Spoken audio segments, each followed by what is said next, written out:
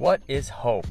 Romans 8:25 says, "But if we look forward to something we don't yet have, we must wait patiently and confidently." What's something that you've been waiting for? Is it graduating, an achievement, a boyfriend or girlfriend, a friend or family member to know Christ? My question is, well, if it isn't bad for us, why hasn't God given us it yet?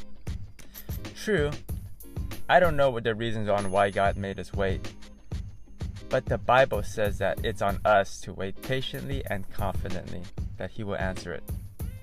As long as we are doing our part in trusting Him, and we go on our day-to-day, working on things that we need to work on. That's why in my next podcast, I'll talk about setting SMART goals. It's an acronym for specific, measurable, achievable, realistic, and timely.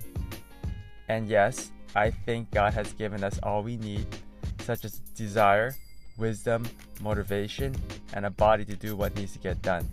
Yeah, He could drop it out of the sky, but sometimes I think God wants us to trust Him as we work toward those goals.